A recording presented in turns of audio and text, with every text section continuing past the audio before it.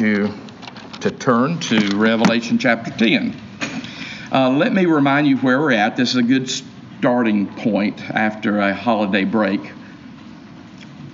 And by the way, I do hope you know the word holiday is a religious word. Every now and again, I run across people who think holiday, if I wish you happy holidays, that's not as spiritual as Merry Christmas. Of course, Christmas means Mass of Christ. What is holiday?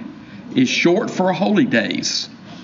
So I know a lot of secular people may not know that Christmas, Mass of Christ, is a religious term, which is a little more obvious. But holiday is a religious term. It's short for holy days. So I hope that you had a great sessions of holy days.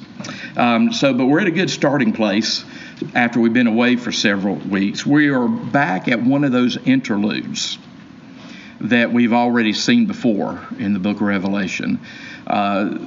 Typically, when we run into these interludes, there's sort of a pause in the action.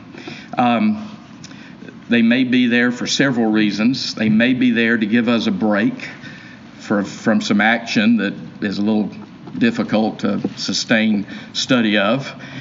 We also have noticed over the years that most of these interludes somehow presents a little more information about the state of the church, the state of the people of Jesus Christ in the world, the role of the people of Jesus Christ in the world in regards particularly to how we will face persecution and how we can be comforted in the midst of persecution and how we are protected in the midst of persecution. We're not saved from persecution, we're saved in the midst of persecution. That's been the promise of Scripture. Jesus said that in many different ways, and it's also been the teaching of 2,000 years of Christian history now that we're not saved from persecution, we're saved in the midst of persecution. But these interludes really do stand, they can stand on their own. This interlude starts in chapter 10, verse 1, and it goes through chapter 11, verse 14. This is the interlude that occurs. We finished with the blowing of the sixth trumpet at the end of chapter 9, if you can remember back that far. We read about the blowing of the sixth trumpet. This is the interlude that will occur before the blowing of the seventh trumpet. And the interlude sets you up also for the blowing of the seventh trumpet here in Revelation. The seventh trumpet, and you see it here in the text, the seventh trumpet is the last trumpet. The seventh trumpet is the trumpet that begins the end, however long that may last, but it begins the end. You've had the seven seals already. You had 6 of the 7 trumpets already. You'll have the 7 bowls that will be announced and come out of the seventh trumpet. You're actually going to see something rather interesting in this interlude, this text, that people don't seem to notice.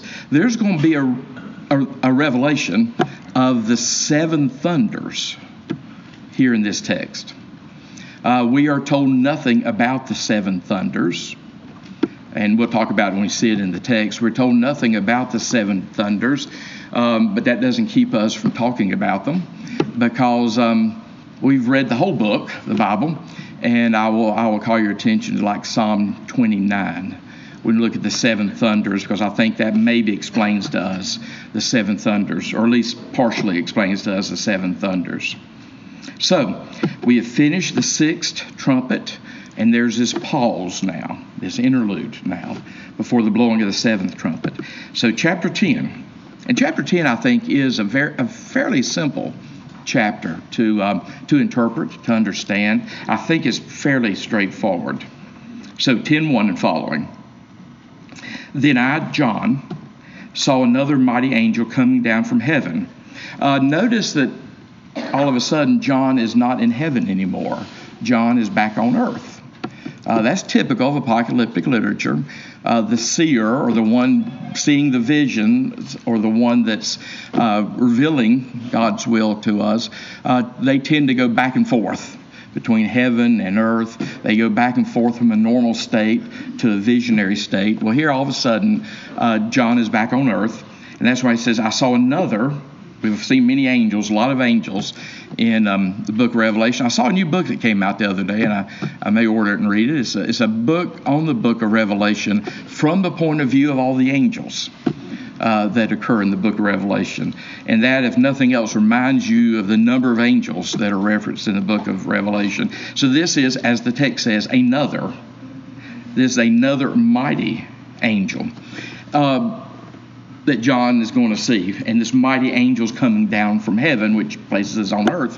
Another thing about this mighty angel is you will see that this mighty angel is so glorious that some commentators, not the bulk of them probably, but some famous commentators have taken this mighty angel to be Jesus Christ.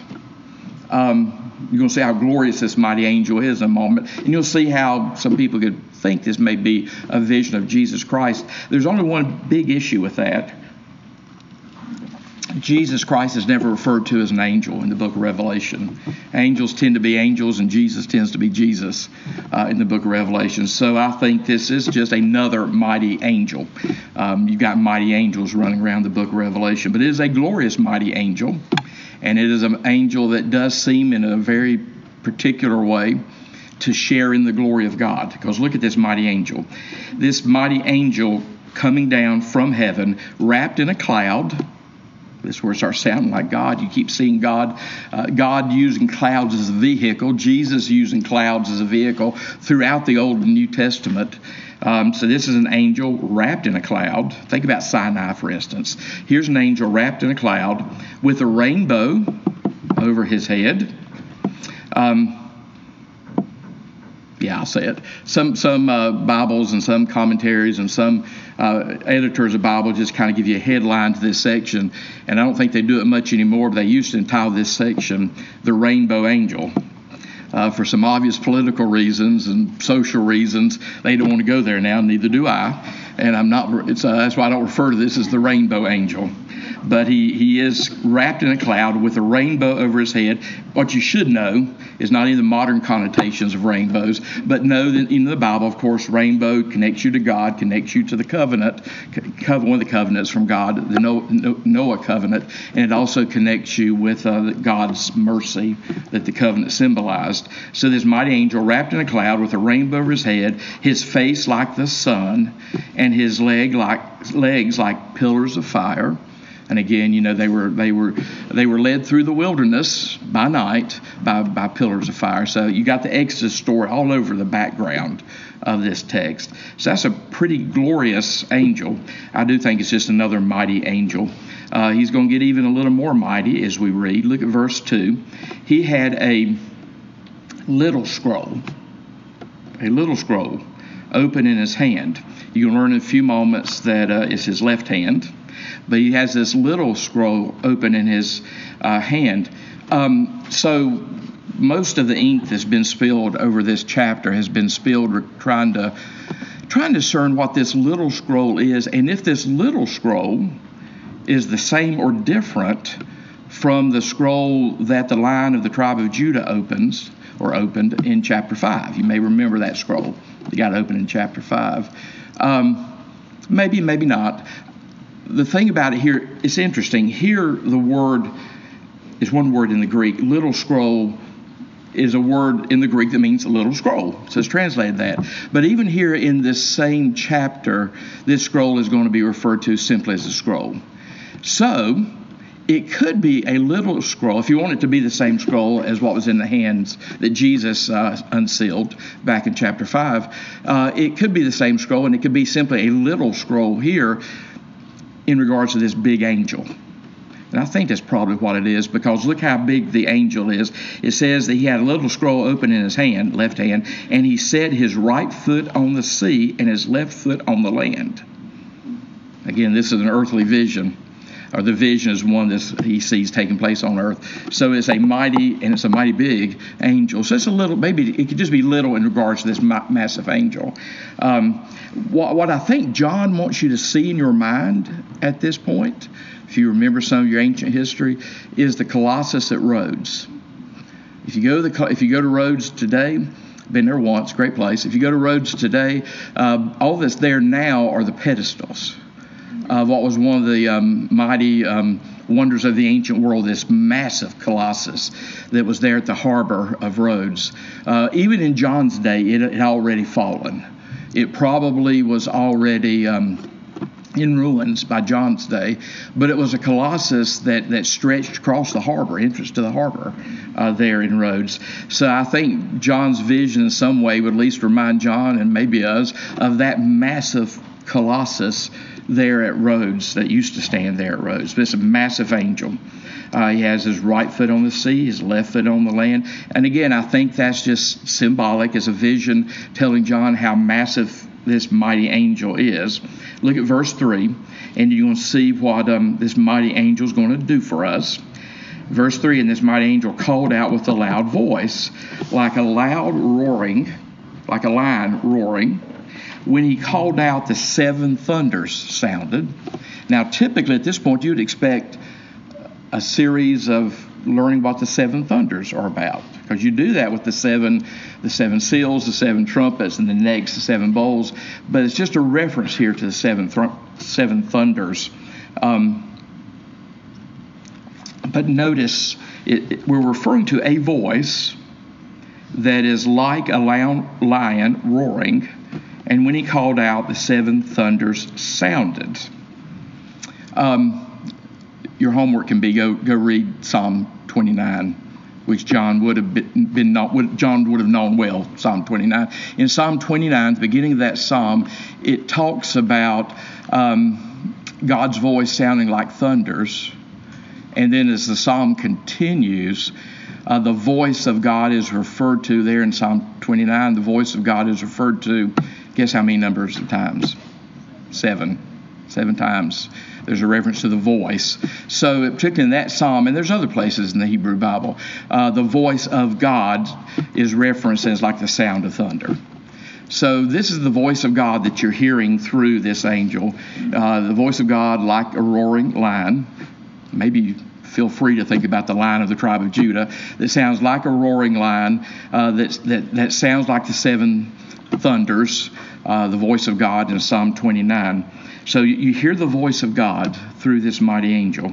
And verse 4, and when the 7 thunders had sounded, so you just skip over what they're all about, but 7 thunders had sounded. He just wants you to know that this is the voice of God. When the 7 thunders had sounded, I was about to write, because evidently John heard something, what the 7 thunders were saying. I was about to write, but I heard a voice from heaven saying, seal up what the 7 thunders had said, and do not write it down. We've watched this, looked at this text for 2,000 years now, and we try to wonder maybe what that means. Because you got 7 seals, 7 trumpets, you're going to have 7 bowls. Here's 7 thunders that you don't really hear what they say. You don't see what they symbolize as specifically as you do the others. And John is told to seal it up. You had the scroll, unseal, but John's told to seal this up. So, we can't ever just leave Scripture saying what Scripture says. We have to try to think about what it means for us. So most of us have written over the years saying that this might be a symbolic way, a visionary way of saying we know the plan of God. 7 seals being opened, 7 trumpets being sounded, 7 bowls being poured out. But we don't know the complete plan of God. There's 7 trumpets we don't get privy to. These 7 trumpets. 7 thunders we don't get privy to. So it may be kind of reminding us here in the text. And again, remember what I told you about interludes? These interludes tend to teach us something about us. We know a lot about God's will. God's will is not something mysterious we know nothing about, because we believe in God. I think you'd agree with me on that one. We believe in God. We also, in the Jewish Christian tradition, we believe in a God who has spoken, a God who has revealed himself, a God who has told us some things, and those things are written down in what we call the Bible. So we know the will of God, but we don't know everything about the will of God. Don't know if you can do the math and say if you do trumpets or seals and trumpets and bowls and then add the thunders to it, maybe we can say we know 3/4 of the will of God. But there's a fourth that's still mysterious, hidden to us. I kind of like that, because when I see this, I want to know what the thunders are all about. But we're not told what the thunders are all about. We are left with just learning about the seals and the trumpets and the bowls.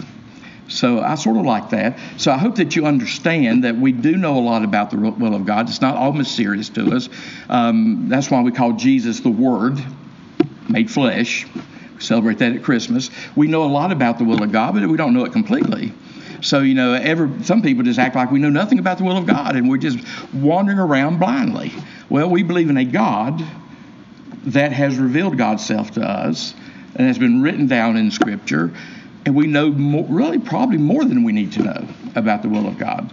My problem on most days, what leads me to repentance, is not that I don't know the will of God, is that I don't do what I know about the will of God. We don't know everything. We don't know everything about how the end's going to happen. We know more than we need probably about how history will go. We know more than we probably need to know about how we should live the Christian life. We know more than we need to know about what God requires of us. But there's still some mystery there. And I think this might be a way for the text to remind us, as we're getting revelation in this text, that we don't get 100%. There's some things we don't know. God has told us a lot, and we know a lot from God. But there are some decisions we make that we don't have any direct revelation telling us how to make those decisions. The Bible's not going to tell me what to have for dinner tonight. Now, the Bible will tell me to treat my body as a temple of the Holy Spirit. And, the Bible tells me a lot, even about what I'll have for dinner tonight. But it's not going to say, pick this healthy meal over this healthy meal. So there's part of the will of God that does remain mysterious. But don't ever act like or speak like we don't know anything. And it's, you got your interpretation, I've got my interpretation. Most of the will of God in Scripture is very clear. We might debate over whether you stand or kneel for communion, or whether you use a whole lot of water or a little bit of water for baptism. There's some John Wesley, by the way, called those opinions. But the essentials we know. The essentials are clear to us in the Bible. You've got a big chunk of the will of God revealed. But you don't have it completely. So that may be a little bit what's going on here with the seven thunders. So don't be too curious about the seven thunders. You might not learn about the seven thunders for a really good reason. Anyway, look at verse 5. But you're going to know the basic thing you need to know from what this mighty angel is saying. And this is sort of the point of chapter 10. Look at verse 5. And the angel, whom I saw standing on the sea and on the land, raised his right hand to heaven and swore by him. That's why the scroll's in his left hand, I guess. I guess he could have raised his right hand to swear with the scroll in it, but he raised his right hand to heaven, and he swore by him who lives forever and ever, who created heaven and earth and what is in it, the earth and what is in it, the sea and what is in it. So we know he's taken a vow. He's swearing to God. That's a lengthy way of swearing to God, or referencing God. But what he's swearing to, what the vow he's taken, as you see at the end of the end of verse 6, is there would be no more delay. That's the message. This mighty angel saying no more delay. Remember what I said a few moments ago. You had the seven seals. You've had 6 of the trumpets. When we finish these interludes, you go to the 7th trumpet. The 7th trumpet is the last trumpet. When the trumpet of the Lord shall sound, and time shall be no more. You know about that last trumpet that keeps being referenced in the New Testament. Paul references it in 1 Corinthians 15. He references it in 1 Thessalonians chapter 4 when the last trumpet sounds. So you're being told here, no more delay before you're shown the last trumpet. So we know we're getting closer to the end here. Verse 7, but in the days of the trumpet call, and notice it says the days of the trumpet call. We don't know how long the end of the last days will last. Remember biblical theology, last days began with Jesus.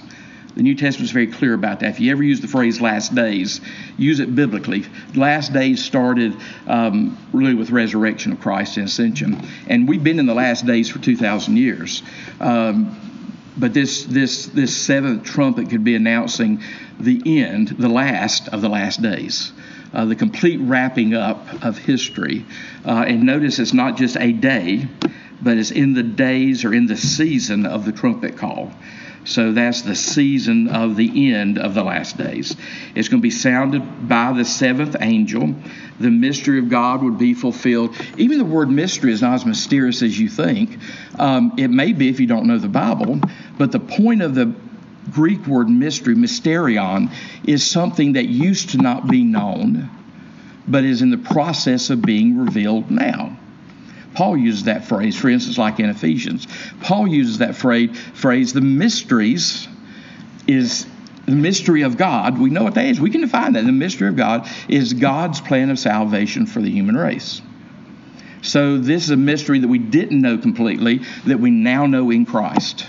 So the mystery of God's plan of redemption, God's plan of salvation for the human race is about to be fulfilled.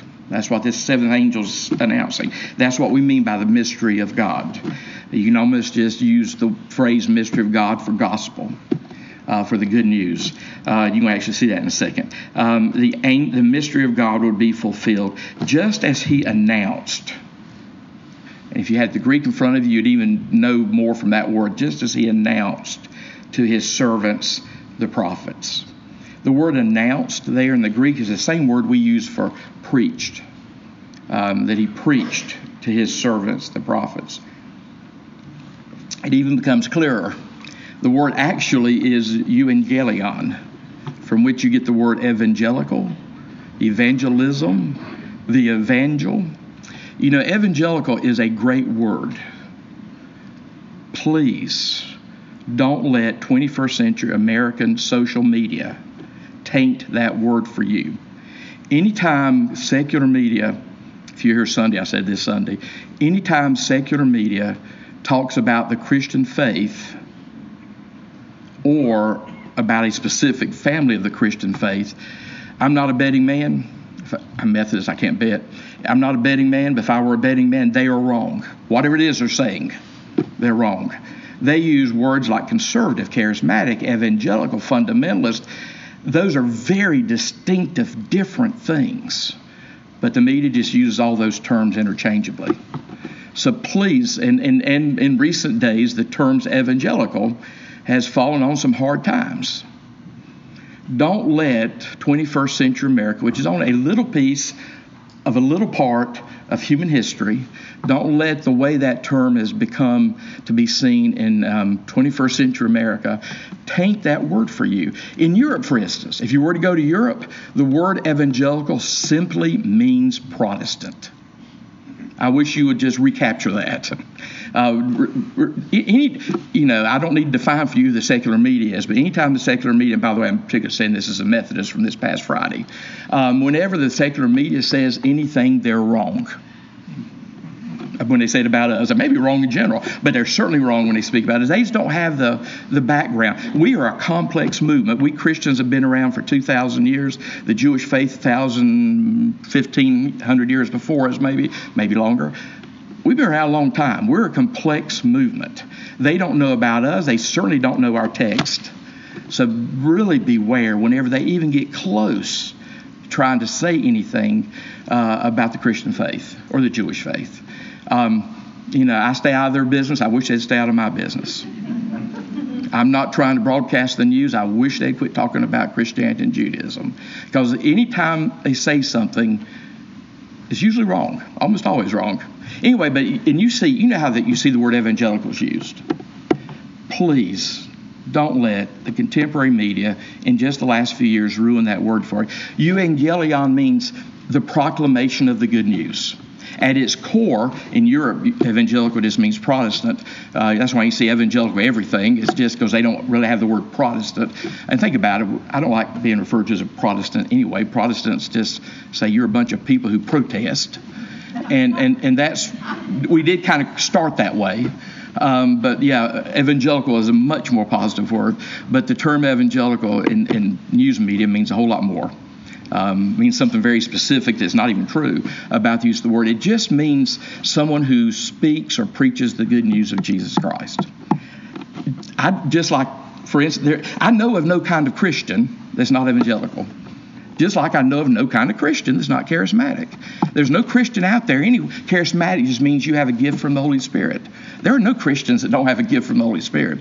But in this culture, sometimes the term charismatic means something very specific. Sometimes the term evangelical means something very specific. And they're usually wrong when the secular culture uses it.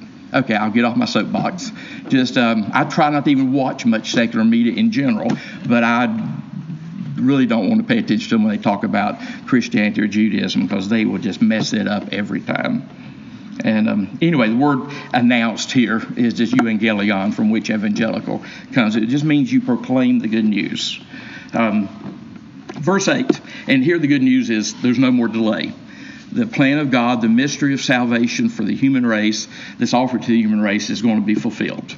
So the end of the end is about to come, which we'll pick that up. You'll actually see it in chapter 11. Remember, I told you there's cycles that occur throughout the book. You'll see a vision of the end in chapter 11 after you finish this interlude. So verse 8, then the voice that I heard from heaven spoke to me again, saying, go, take the scroll that is open in the hand of the angel who is standing on the sea and the land. So I went to the angel and told him to give me the little scroll. Notice it's little here. Earlier in verse 8, it was just scroll. So it could be the same one from verse 5, which may mean, if it's the scroll that you saw, not verse 5, chapter 5, if it's the scroll you saw in chapter 5, we talked about it way back then, it's just God's plan for the human race, salvation plan for the human race. If it is a little scroll, it could just be the last few chapters of the bigger scroll, the end, or it could be the same scroll, because the term goes from scroll to little scroll. It's used interchangeably in this text. So, verse 9, so I went to the angel and told him to give me the little scroll, and he said to me, take and eat it. In other words, digest it. That's where your prayer is referencing that. When your prayer says, which I love this part, the reason I like the prayer is we hear them, read, mark, learn, and inwardly digest the scriptures. Don't just overhear the scriptures. You need to hear them, read them, mark them, learn them, inwardly digest them. So here John is going to be told to digest them. Just like, here's some more homework, just like Ezekiel was told to do in chapters 2 and 3 of Ezekiel, and Jeremiah was told to do in Jeremiah 15. So we have precedent of prophets eating the Word of God. And that just means what your prayer says. You inwardly digest. The word meditate. And by the way, we've got a great new study starting tomorrow with Dr. Phillips on meditative prayer. If you want to get in it, don't worry about the deadline to register. I'll get you in it. It starts tomorrow morning at 9:30. It's 6 weeks where you learn the practice of meditative prayer. The word meditate in the Greek, which is our language of faith other than Hebrew, in the Greek, meditate means, it's a beautiful term, and it actually is a reference to the Hebrew term. It means to chew the cud. Chew the cud. Like a cow chewing the cud. That's what it means to meditate. That's why, if you meditate on scriptures, like Psalm 1 tells you, you're chewing them. Again, just a quick cursory reading is not enough. We need to be close enough to the scriptures. John Wesley said, for those of you that happen to be Methodist, John Wesley said, in his day anyway, when you cut a Methodist, their blood would be bibline. In other words, when you cut a Methodist, we'd bleed Bible. Don't know that's the case today. It may be a little bit true with the New Testament. It may be a little bit true with the Gospels. But, I'd go out. I'd hate to interview all my Methodists and tell me about the first 3 chapters of Ezekiel and see what I get. But John Wesley used to say, when you cut a Methodist, their blood would be bibline. Because you have, John Wesley loved the prayer that we use, because you have not only just read them, you have heard them, you've read them, you've marked them, you've learned them, and you have inwardly digested them. Now that you know that John, and by the way, this just may be a reaffirmation of John's commissioning here. Because John is a prophet, and it's a kind of a recommissioning of John as a prophet. You're seeing that he's being told to digest the word. But don't you notice what that means? Back to verse 9. So I went to the angel and told him to give me the little scroll, and he said to me, take and eat it. It will make your stomach bitter, but in your mouth it'll be sweet as honey. For the preachers in the room, I think you probably get that completely. There's nothing sweeter to me than spending time in the Word of God. And there's some preaching of the Word of God that's very sweet. People love to hear it. Words of comfort, words of affirmation, words of great promise. But as a preacher, prophet, proclaimer of the Word, one who presents the evangel, who does the evangelical work of the church, one who proclaims this stuff, there's also words of judgment. Look, Revelation, you have hopefully picked up on that at this point. There's words of judgment. God is great, great love, but God is not just Santa Claus in the sky giving you everything you want. God has some standards. God loves everybody. That doesn't mean he celebrates and affirms everybody. I don't affirm me on most days.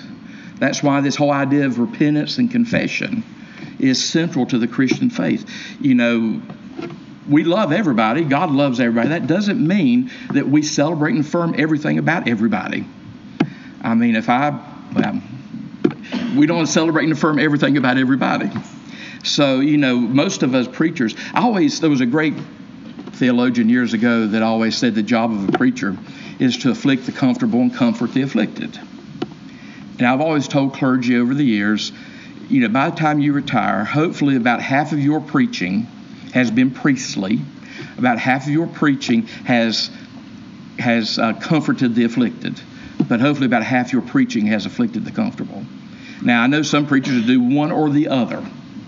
They're almost monotonous. They do one or the other. They comfort the afflicted or they afflict the comfortable. Because all of us like that part of the Scripture, the text, the faith that tastes like honey in our mouths. But we can't just preach the part that tastes like honey in our mouth. There's that part of the will of God that would be bittersweet in our stomach. If we're in another setting, I'll talk about what grace is. I hear the word grace used all the time.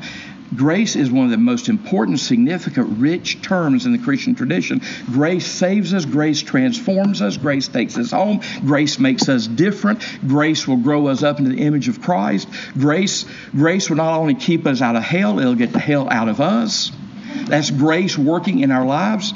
But when I hear a lot of contemporary Americans and Methodists, because it's people I know best, use the word grace, they have boiled all of that richness down to just God letting you off the hook.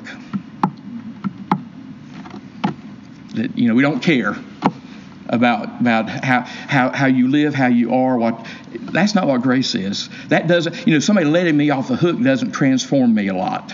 It's not really that amazing either. Sometimes when we mean gracious, that's what we mean. It's mean let you get by with stuff. But hopefully it means more than that. Gracious may mean that I'll stick with you and I'll help you change. I'll help you get to a different place. God loves us and accepts us just, Harry Emerson Fosdick. God loves us and accepts us just as we are, but he refuses to leave us there. And that's grace changing us. Grace perfecting us. That's our Methodist term. Are you going on to perfection? And we Methodists are supposed to say yes. Because if you aren't going on to perfection, tell me where you're going on to. We need to constantly be progressing in the faith. And we couldn't do it without God's grace operating in us. So sometimes grace is delightful. Sometimes the grace of God is delightful. Sometimes it feels like I'm being pruned with some gardener shears. And that's still the grace of God at work in my life. God loves us so much, he really gives us grace that's amazing, that will accept us and change us and transform us and take us home. So, I get what John's saying here. He digested the Word of God. It was bittersweet in his stomach. And it was like honey in his mouth. You get what I'm saying. I mean, you know this about Scripture. We don't like to pay attention to this. That's why most lot of Christians in America, they only know a little thin slice of the Scriptures. The part they like, the part that comforts and affirms them and doesn't require too much transformation. But, I'd love to just only preach that part. But, I've got to pay attention to the whole of Scripture and the whole of the will of God, both that is, and I feel it on Sunday morning when I'm preaching. I know if I'm talking about something that's making me sick on my stomach, or if I'm talking about something that tastes like honey in my mouth. And I usually can look at you and tell. Anyway, I get what John's talking about here. Verse 10, let's wrap it up. And I took the little scroll from the hand of the angel, and he ate it. This is a recommissioning of John as a prophet. It was sweet as honey in my mouth, but when I had eaten it, my stomach was made bitter. It's both. You can't just talk about the love of God without talking about the wrath of God. I think I've mentioned here when the Methodist movement started, the one and only question that you had to answer to get started with the Methodist people was, do you desire to flee from the wrath to come? I'm not even sure most contemporary Christians know that there's a wrath coming. We Methodists knew it. That was the entrance question. Then we'd work on your theology. We'd get you talking. We'd help you learn about the virgin birth and all this other stuff. But to accept you in our midst, that was a question you were asked. Do you desire to flee from the wrath to come? So we know about the part that tastes like honey and the part that makes us sick on the stomach that we choose not to talk about. Verse 11. And I was told, you must again prophesy about many peoples and nations and languages and kings. And I think the point right here is if you read this in Jeremiah and you read this in Ezekiel, when they were commissioned with the same type language, they were commissioned only to preach to the people of Israel, Jerusalem, people of Israel. It's clear that John is being commissioned to preach to all humanity, not just the people of Israel. So, it's a fairly simple, straightforward section of Scripture. And so next week we will start at chapter 11.